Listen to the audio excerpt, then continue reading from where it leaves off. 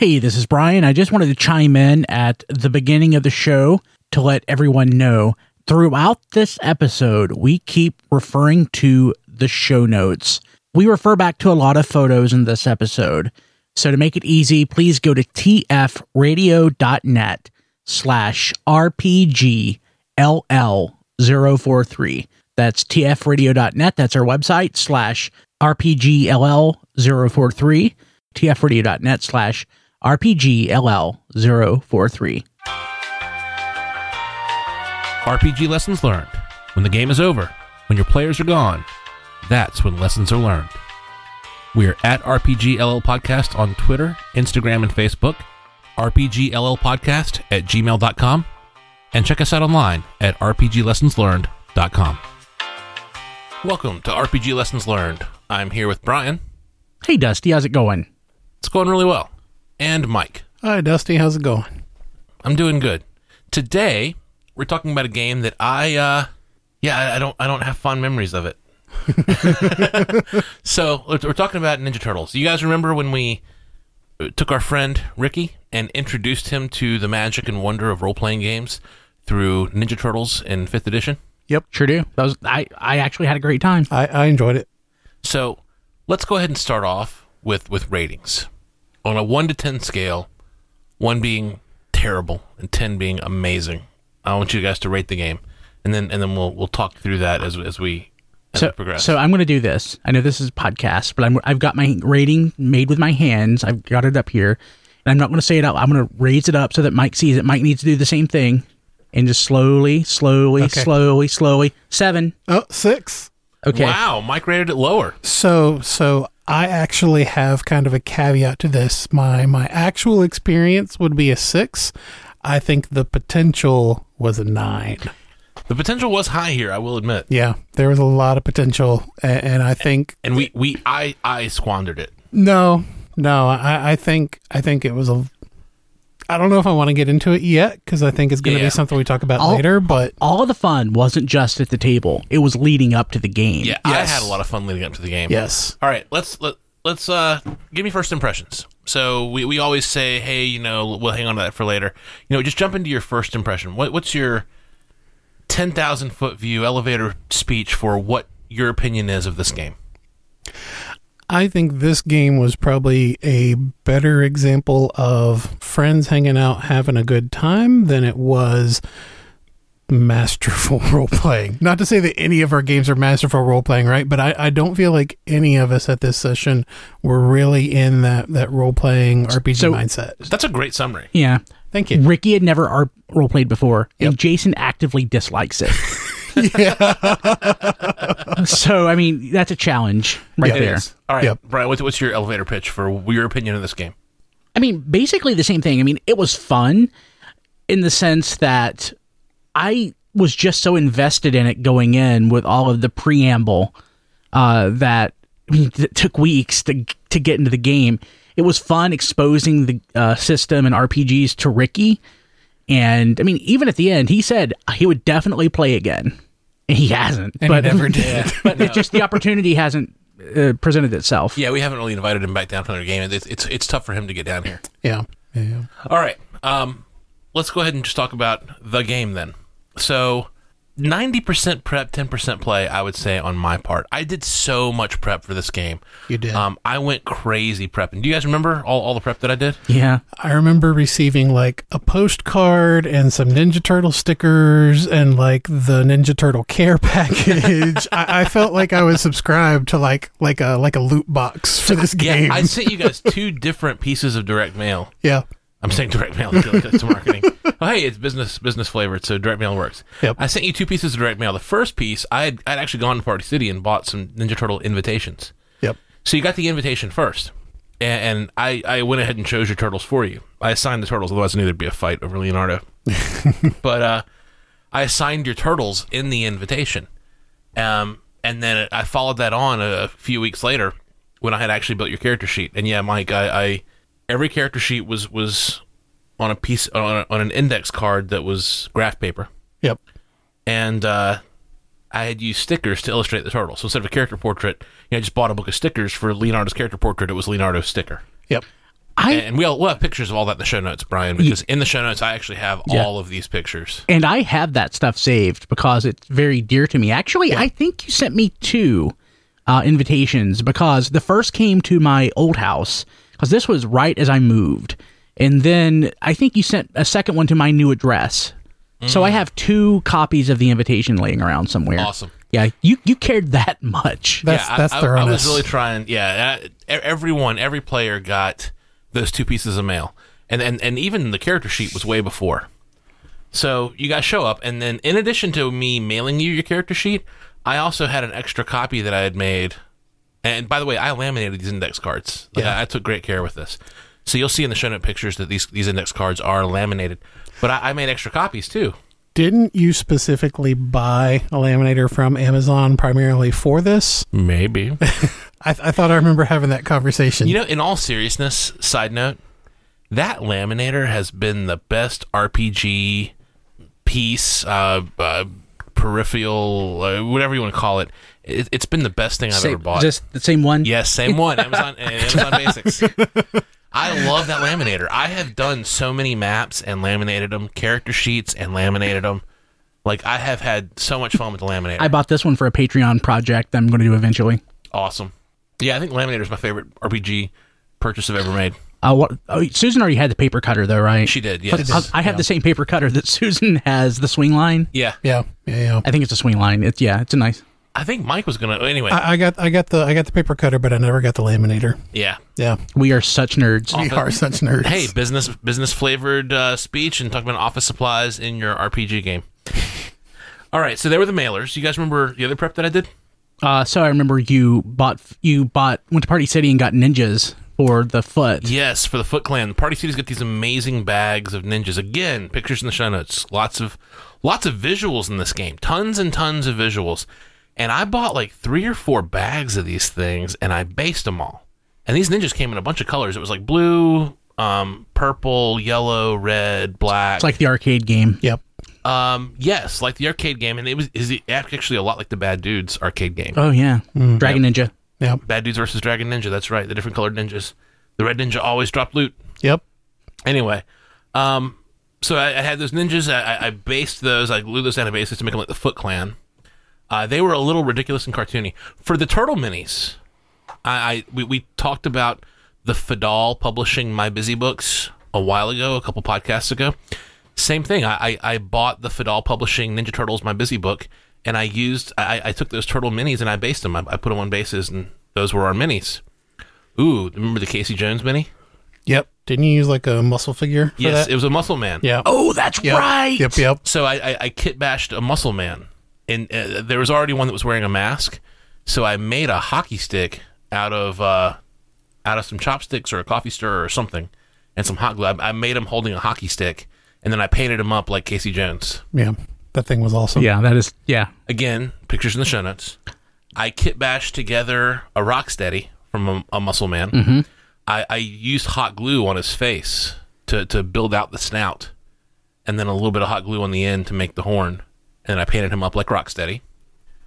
So, guys, we had Turtle Minis, we had Bebop and Rocksteady, because Bebop was just I had a boar, like an orc that was pig-faced. Yeah. I used a pig-faced orc. So we had Bebop, we had Rocksteady, we had Shredder from My Busy Book, we had April, Splinter, tons of Foot Clan. We had a ton of minis for this stuff. Did we have a Rat King? No, I guess no, not. Rat King. we didn't. Sad. No Krang. So the April Communicator, remember that? Yeah.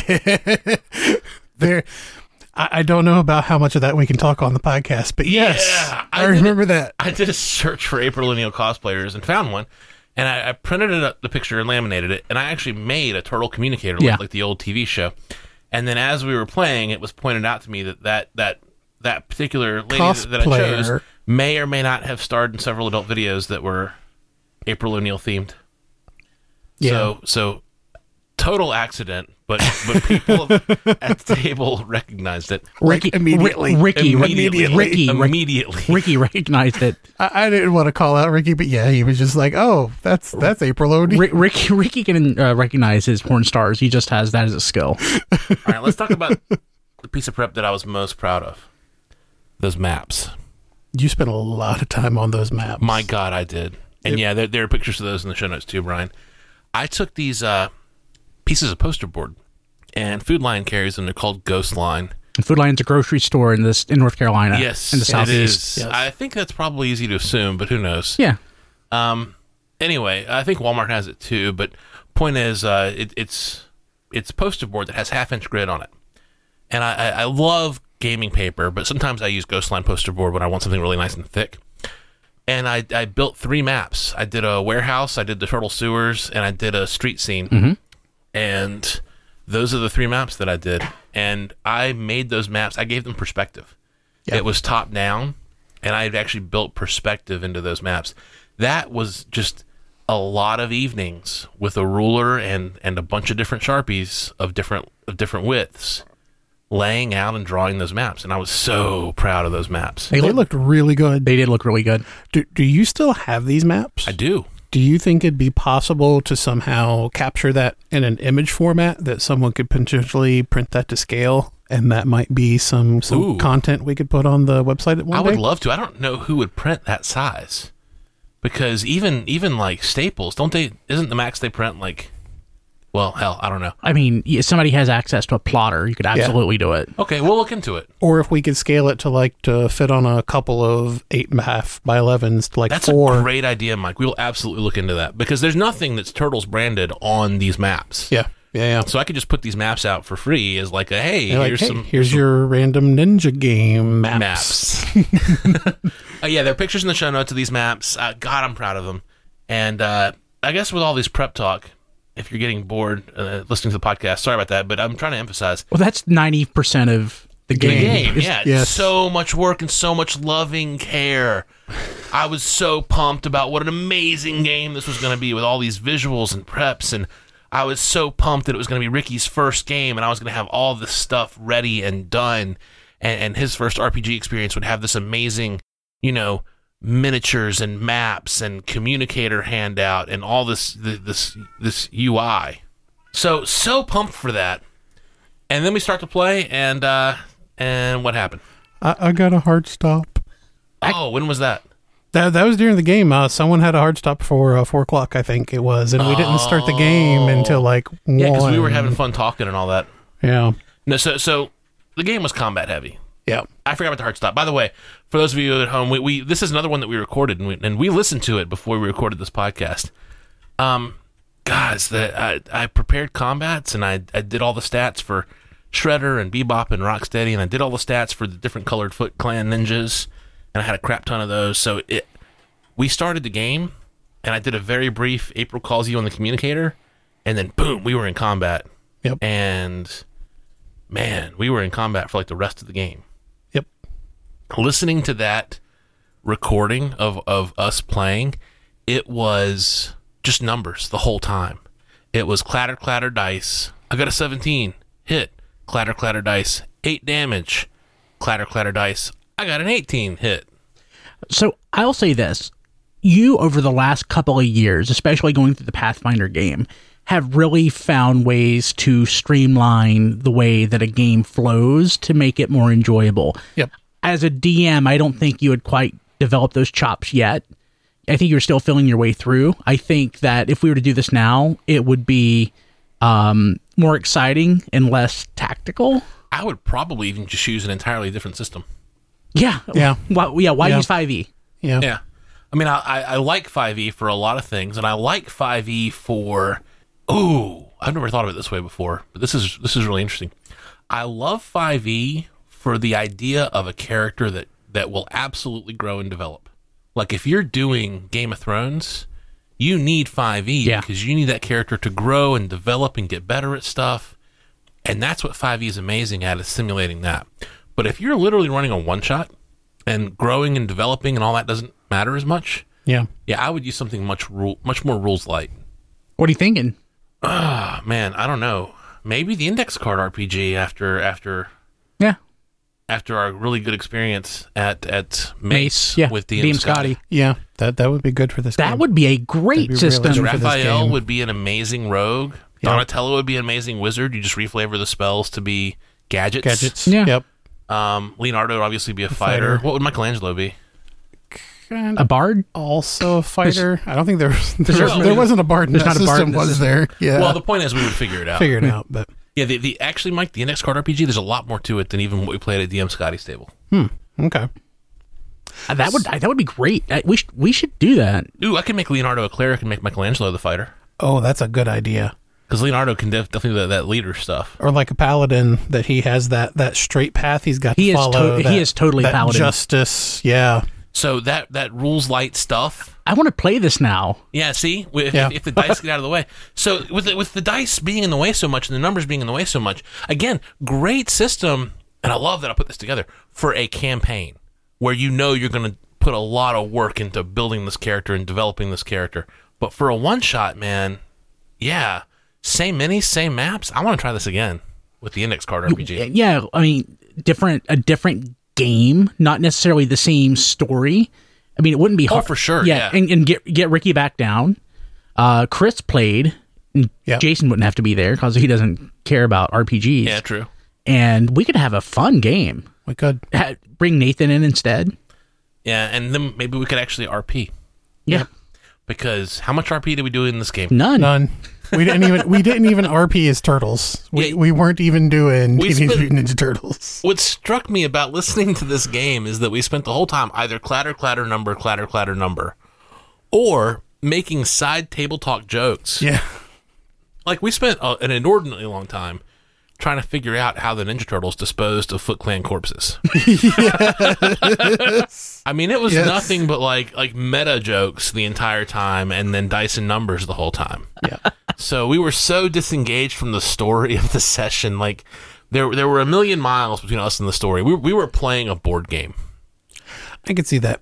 I think kind of the other thing that, and I don't want to assert my opinion on you, but kind of one thing I'm surprised that hasn't come up in this conversation yet was how you spent all this prep and work time, and we basically wound up fast forwarding through like 3/4 of the story due to time constraints. I think that was the other thing that was working against this game too, right?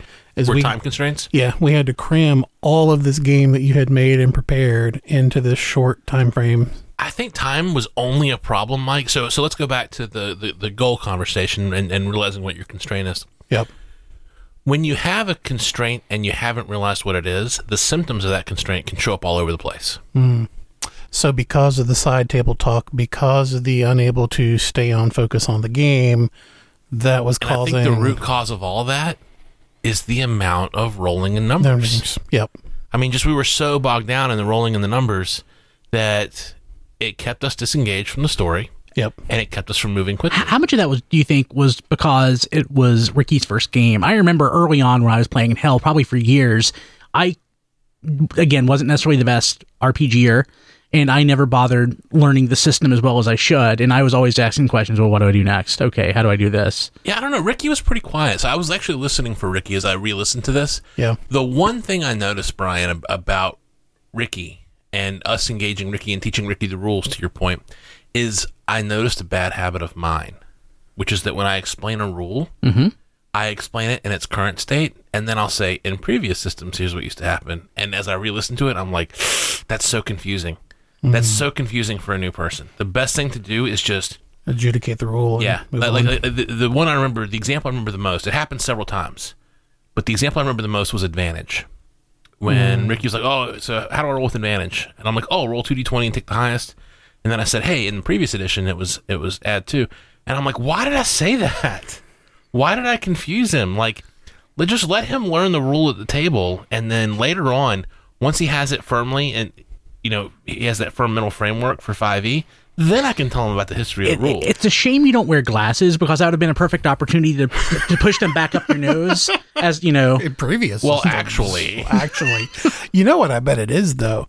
I bet you kind of automatically go into that adjudication mode because we have asked you so many times. And we forget because we've played so many systems. Well, at this no, point. adjudication mode's fine, but why did I tell him about a previous edition that had no bearing on what was happening at the table? That's what I'm saying. I think you're going into your backup brain mode where you're having to be like, no, Mike, advantage is +2 or advantage is roll 2 dice. This was Ricky. I know it was Ricky, but I'm just saying I'm so used to... You're so used to going into that mode that you're just like adding the extra information because you're used to having to correct the player. Yeah, whatever the case, I should have kept the rules explanations like really crisp and clean and easy. Yeah. When you're training a new person, you got to keep that crisp, clean, easy, and on point. Yeah, my rules explanations, God, I did a miserable job of that. And the story, talking about the RP not being any good, Ricky, as this new player of RPGs, had no interesting decisions to make. He had no fun decisions that had a bearing on the outcome of the game. We should have started off with Dusk. That's like everyone's moral barometer now. What would you do in Dusk? Yeah. I don't know, but we didn't give Ricky any interesting decisions. He didn't get to see the best part of an RPG, which is doing anything you want. And we just jumped straight into, hey, this is a board game, here's dice, here's numbers, go.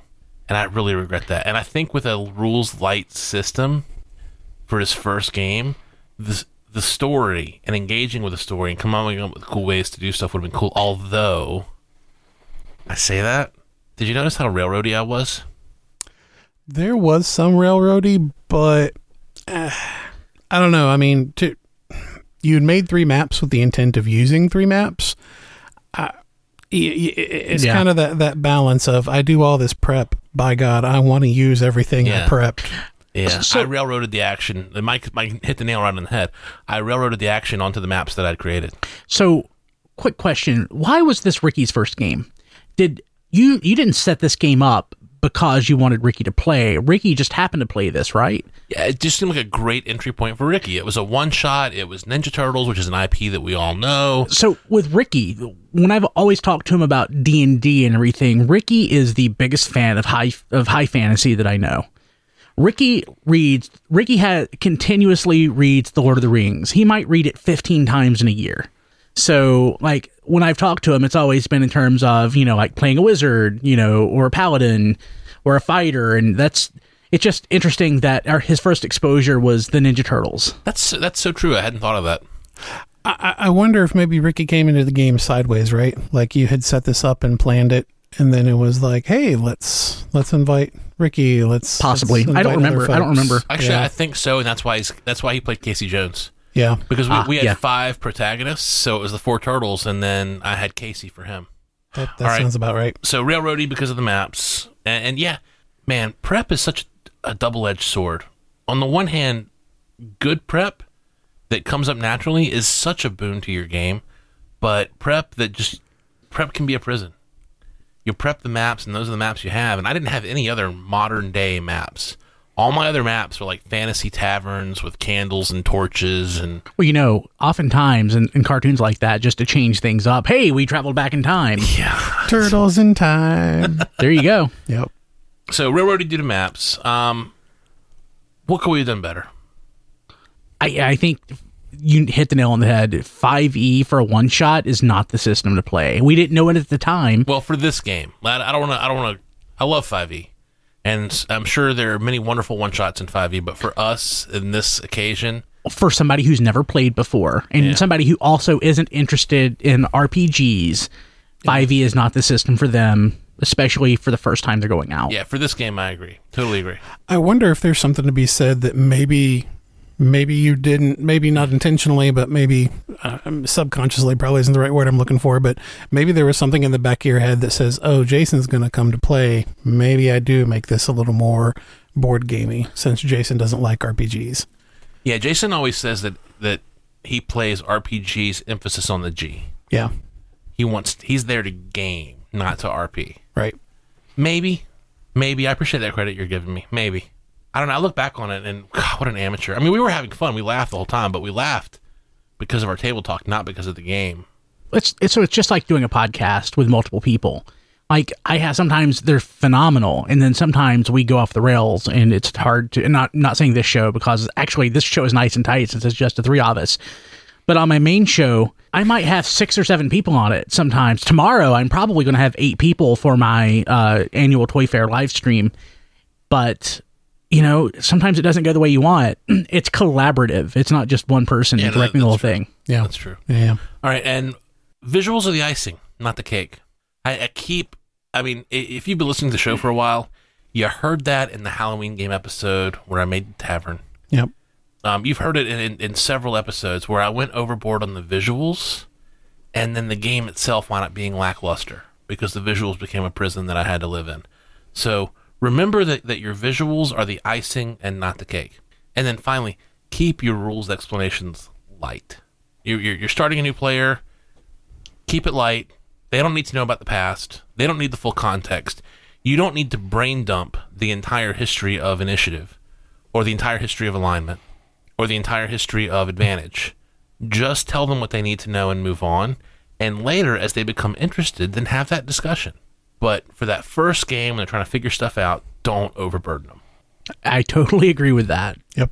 I am pumped to try another Ninja Turtles game in a different rules light system. Yeah, me too. Yeah.